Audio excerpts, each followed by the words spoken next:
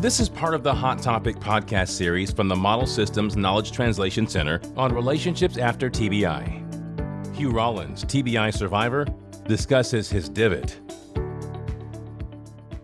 This is what I call my divot. It's called my badge. What this is they take out a piece of the skull after an injury to let the brain swell so it doesn't cause more damage. And they put it in the freezer in the hospital, and it takes about 3 months usually before the brain goes back into position enough for them to put it back in. So they give you another operation, but this one isn't affecting your brain, and they put that back in. And there's 22 screws, titanium, but you don't have to worry. The airlines, it's fine. Haven't had any problems with it. So, as I can say I'm the only one with a screw loose and a hole in my head.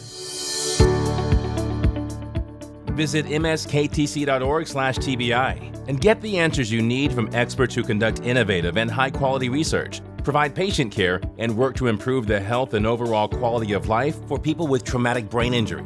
That's msktc.org/TBI.